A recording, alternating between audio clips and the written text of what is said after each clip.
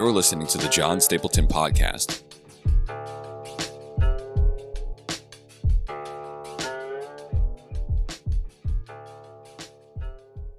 Have you ever struggled to pray? Like really pray, like really sit before the Father and just talk. If you struggle, you're not alone. I struggle with prayer as well, and this is something that I've actually been convicted on lately. And it's this: I am very disciplined when it comes to my conception of the Word of God. I love the Scriptures, and you don't have to tell me to open up the Bible. I read this all the time. And if you've been following me for a long period of time, you know that I've said things and believe that God speaks through His Word. God speaks through His Word. And so I'm in this position where God is speaking to me, but I'm not speaking back to Him. And that's what prayer is. Prayer is replying back to God. And some of you don't read the Bible, so there's no communication at all. There's no God talking to you, at least a lot, and there's no response. But if you're in your Bible but you don't pray, it's a one-way street where God's talking to you, but you don't respond. And the Bible says pray without ceasing. It means throughout your day, no matter what is happening, you're responding to God. You're talking to God. Instead of complaining, you're repackaging that disappointment in prayer, in a prayer to God.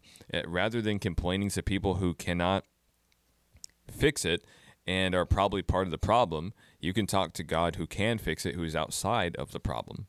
And another thing that I'm really convicted by too and impressed by is Paul. At the end of the book of Ephesians, in chapter 6, he says, put on the whole armor of God. Put the whole thing on, the helmet of salvation, the breastplate of righteousness, the belt of truth, the shoes for the gospel. Why? So you can pray. And I never think that prayer is the end goal, that prayer is the battlefield, that prayer is where we handle our spiritual warfare. I love apologetics, but that's part of the spiritual warfare. Where it begins and ends is prayer. And so what I thought would be a good idea today would be just to go through Jesus' teaching on prayer in Matthew chapter 6, verses 5 through 14 or 13. And I'm going to read a little bit and talk as I go. I'm going to be reading from the New King James Version. And by the way, I know I've said before that I love the King James and I'll read from it. I'll read from it sometimes. I honestly, I was getting into it and the Old English trips me up at times. But I still love it. The New King James is a very close version. Here's what it says. When you pray, you shall not be like the hypocrites, for they love to stand in the synagogues and on the corners of the streets that they may be seen by men. Assuredly, I say to you, they have their reward. Hypocrites are people that were actors in a Greek play, and these people would put on a mask and then they'd exit stage, and they put on another mask and then they exit stage, and then they put on another mask, and all throughout the course of a play they'd be a hypocrite, they'd be an actor, because you don't really know what their actual face looks like. They're always wearing a mask. They're always pretending to be a different character than what they really are. They're actors. They are what fits the moment at the time. And these religious people act like hypocrites because they don't pray to actually talk to God. They don't pray because they're sincere. They pray for show. It's just a pretense. It's just a presentation. It's just a show. It's not a real connection, a real conversation with the Lord. And so Jesus says, don't be like them. Don't be like them. They do this on the street corners and the synagogues. Synagogues were like churches. They're the religious meeting places for the neighborhood. So this is like going to your church and praying outside of your church. Oh, look how religious and pious and holy I am. And And they would also do it in front of the street corners. This is just obvious. Anytime you've seen someone with a picket sign, they're on a street corner. They're not on the side of the road where the two cars might pass. They're on the street corner where most people can see them. And you can just tell by how they've set up their presentation and how they've gone about this that it's a show. It's a show. It's not something that's genuine.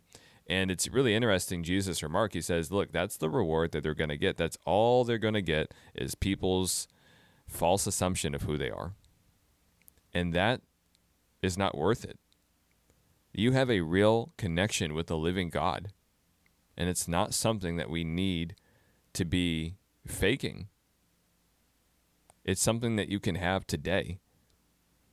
If you don't know how to pray, then pray. The easiest way to know how to pray is to just start praying. And then he goes on, he says, verse 6, but you, when you pray, go into your room, shut the door, and pray to your Father who's in the secret place, and your Father who sees in secret will reward you openly. And what he's saying is, before prayer can be public, it needs to be private. Some of you don't feel comfortable praying in public because you don't pray at all. And like anything, it takes practice to get good. We have this phrase in our Christian subculture called prayer warriors. These are people that spend a lot of time praying. They're prayer warriors because they do a lot of intercessory prayer. This is, by intercessory, I'm talking about standing in the gap. This is you asking God to be merciful to someone or gracious to someone on their behalf. They're not going to pray, so you're going to pray for them. And the reason why they're good at that is because they have a life of prayer. Like Jesus, it says in Mark 1, I think it's 45, that before sunrise, like while it was still early in the morning, Jesus got up to pray. He got up to a secret place to pray. And he would spend hours praying. And that's the model that people who are really good at prayer have. They spend a lot of time doing it. And so it's never too late to start, but start. And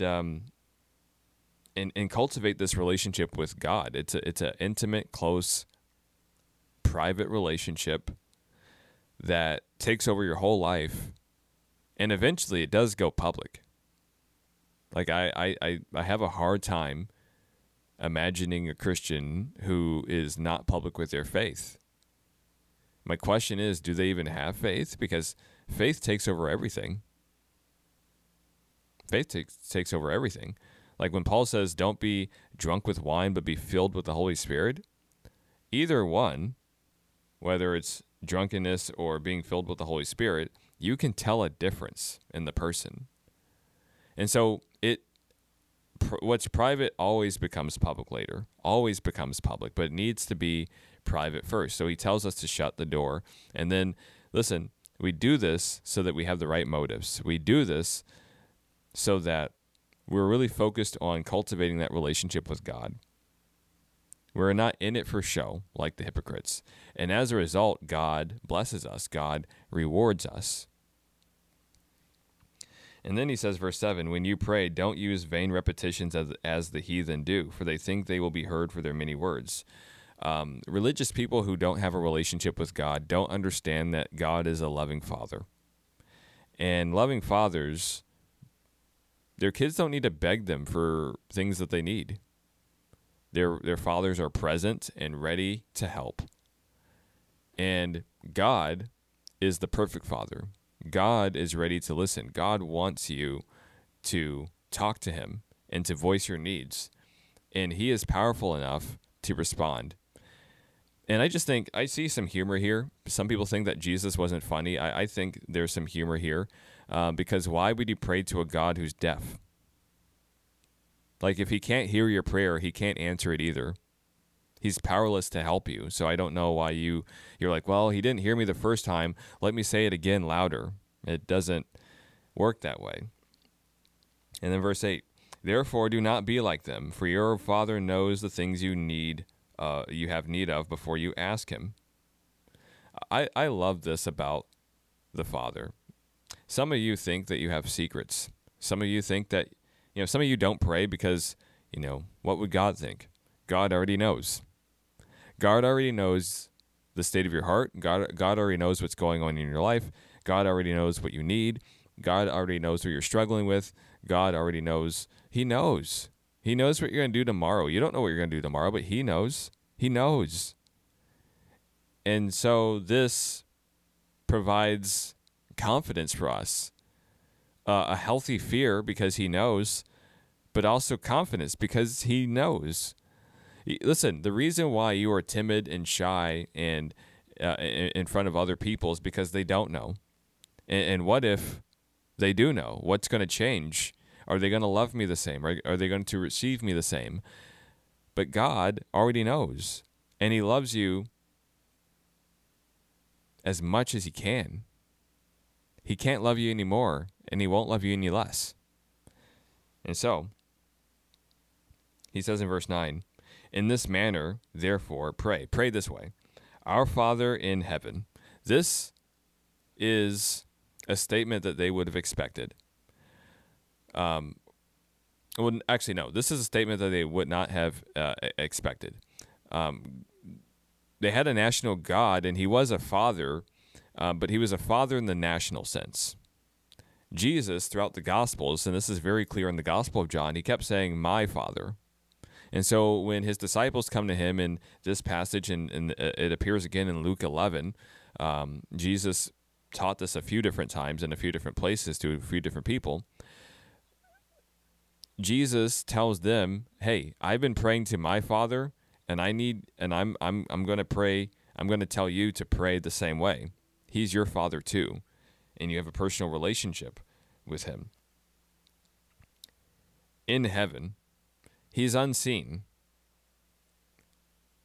He's above this world. He rules over this world. And then he says, hallowed be your name. May your name be kept holy. It's very interesting that people take the name of Jesus in vain. They use it as a cuss word. But they never do that to Muhammad. They never do it to Buddha. They never do it to Joseph Smith. Why? Because those names don't have power. Jesus is the only name with power. And his name is to be kept holy. In the Old Testament, God revealed his personal name as Yahweh, and it was so holy that the Jews wouldn't even spell it out. They would abbreviate it so that they wouldn't say the vowels, so that they wouldn't even risk possibly taking his name out of taking his name in vain. But what this means is we need to have a reverence and an awe and a respect for who God is. There's this blatant disrespect going on today. People keep saying that Jesus is their homeboy. And you know what that is? That's the opposite of keeping his name hallowed. He's our brother. He's relatable. He's loving. He's compassionate. He's near. And he's not your homeboy. He's different than us. And then he goes on to say, your kingdom come and your will be done on earth as it is in heaven. We ask for God's will to be done, not our own. This may seem counterintuitive, especially at first. A lot of people pray and they stop praying because it didn't work. Quote unquote, it didn't work. But perhaps you fail to understand how prayer is designed to work. Prayer is not you telling God what to do. And if God doesn't do it, prayer doesn't work. It's not that. Prayer is talking to God and developing a relationship with God. And through that relationship, God changes your desires to be more like his. And so at first, when you pray, you start praying for all these selfish things. And later on, the more you pray God's word. The more you want God's will to be done. And I'll even add this, the more you realize how much your will actually changes. some prayers God has not answered because if he gave you what you wanted, you would not be happy or blessed.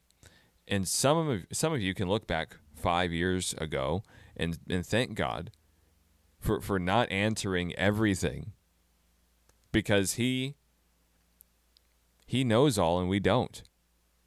I forgot who said it, but I think it was Tim Keller. Someone said, if we knew the future the way God knows the future, we would ask God to answer every prayer the way he answers them already. The reason why we don't appreciate how God answers prayer is because we don't have his perspective. But we need to have the mind of Christ. And that's really what the Christian life is all about your mind being transformed into the mind of Christ. Think like Jesus. And when you think like Jesus, you'll start saying things like, okay, your will be done. Jesus prayed this prayer toward the end of his life. It was not an easy prayer. He prayed 3 times for another option. I don't want to go to the cross. If there's another way to save humanity, I'd rather not do this. But he ends that prayer with, your will be done. And that's a hard prayer to pray, but it's the prayer that we need to pray. And here's what we'll experience after that prayer. God provides the joy after the obedience. There have been times where we've pushed through for what we've wanted and we've ended up miserable. It's not what we really wanted. We didn't ask the one who made us what we actually need. So we need to pray, your will be done. And then he goes on and says, give us this day our daily bread. Okay. This is a prayer against greed. In the Old Testament, God saved his people out of slavery in Egypt. And they're wandering the desert. And in Exodus 16, they're very hungry. Some would say they're hangry. And they cry out to Moses, we need meat. We need water. We need substance. We had all this stuff in Egypt. Are you trying to kill us? And so God sends down quail. And the instruction was for each family to only gather as much as they needed for the day to feed their family. But some people got greedy and collected more than they should have. And so the Bible says that the next day the food rotted because God only gives the bread for today. And this is a perfect place to be. Greed festers out of the attitude that says there's never going to be enough, so let me hoard, rather than thanking God for what we have today and trusting God that he's going to provide for tomorrow. Later on in the Sermon on the Mount, Jesus says, don't worry about tomorrow. Tomorrow will worry about itself. Today is enough for today. Then he goes on to say, forgive us our debts as we forgive our debtors. The thing is, so debt is the Bible's word for sin. There's a few different words for sin. Debt is one of them. And there's this story later on in Matthew's gospel where it's called the parable of the unforgiving servant. And basically how this goes, I'm paraphrasing. There's a guy that owed millions of dollars. He could not pay it back in a lifetime. And so the king was going to throw him in jail and put his family in slavery. And that's just what happened in that day when you couldn't pay off a debt. And so this guy begs the king, please give me more time to pay off the debt. So the king, moved with compassion, says, you know what? I forgive you. You don't have to worry about paying me back. And so the man is, I'm guessing, grateful, glad, very happy. He leaves, and then he finds someone that owes him like $200. And he chokes the guy and says, pay me back what you owe. And the guy has the same request. Give me more time and I'll pay you back. And the guy said no. And so the king got wind of this and said, hey, didn't I forgive you of a debt that you couldn't pay back in several lifetimes? What business do you have holding this $200 against your friend? You know what? Go to jail and stay there until you can pay back everything. And the thing is about that story, he'll never be able to pay back everything. Forgiveness is the same way. Sin is a debt that we accrue against God. And the truth is, people are indebted to us, but we're also indebted to God. And we're also indebted to others. It's not just that we've sinned, but it's not just that people have sinned against us, but we've sinned against others. And we live in a day that is, it throws around that word justice a lot. No one asks about God's justice. No one is volunteering to say, you know what, I did some things. And I'm holding myself accountable. Nobody says that. We all have debts. And the lesson here is if we don't forgive those that, and I'm not saying it's easy. It's not. But if we don't forgive others, what we're saying is what Jesus did to save them is not enough. What they did to me is more grievous than what they did to Jesus. So Jesus can forgive them, but I can't. The lesson here is that if we don't forgive others, God doesn't forgive us. And so we need to forgive those that are indebted to us. And they need to forgive us because we're indebted to them. And if we forgive those that are indebted to us, God will forgive us. It's the height of hypocrisy to say, it's okay for God to forgive me, but I won't forgive anybody else. That's actually where bitterness grows. And bitterness is not going to help you. Bitterness is not, you're going to stop growing as a Christ follower if you're bitter. So we have to forgive.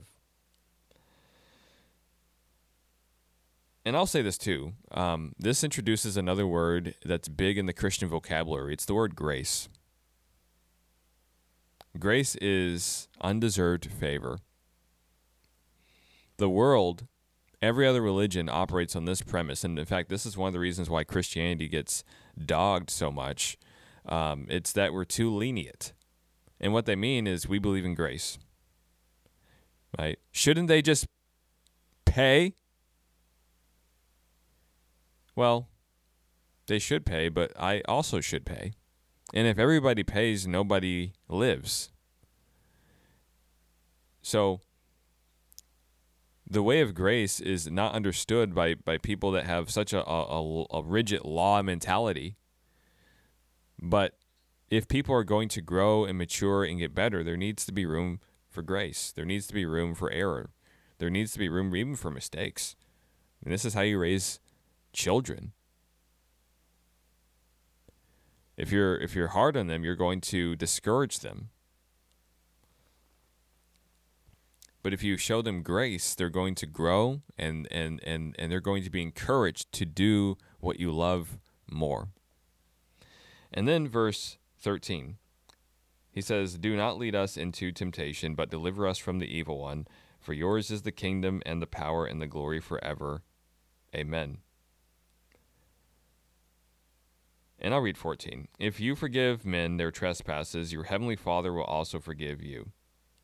But if you do not forgive men their trespasses, neither will your Father forgive your trespasses."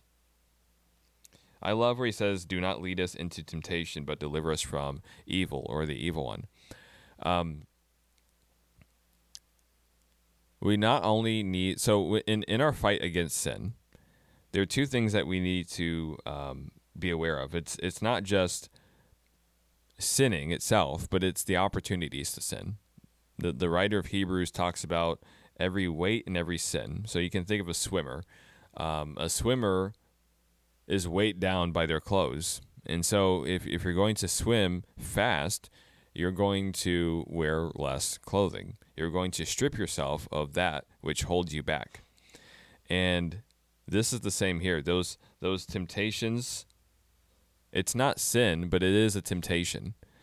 And we have to be watching out for the sin and also the opportunities to sin. Sometimes it's that time of day or that place or those people or that person where it's more easy to sin than if you weren't around them. And what Jesus is saying is cut the opportunity out. Earlier on in the chapter, in the last chapter of Matthew, chapter 5, Jesus talks about lust. He talks about adultery. And he says, look, if your eye causes you to lust, why don't you just pluck that thing out? Why don't you just cut your hand off if your hand causes you to sin? You masturbate too much, cut it off. And he's not saying actually do it, but he's saying be very militant, be very serious against the things in your life that are holding you back from God. And it may even be a morally neutral thing, but if it's stopping you from praying, if it's stopping you from growing as a Christian, if it's stunting your spiritual growth, get it out of your life. That's what he's saying. And then this last part, for yours is the kingdom and the power and the glory forever. Amen. That part is orthodox. It's doctrinally true. And some scholars would hold that it is not original to what Jesus' prayer actually was.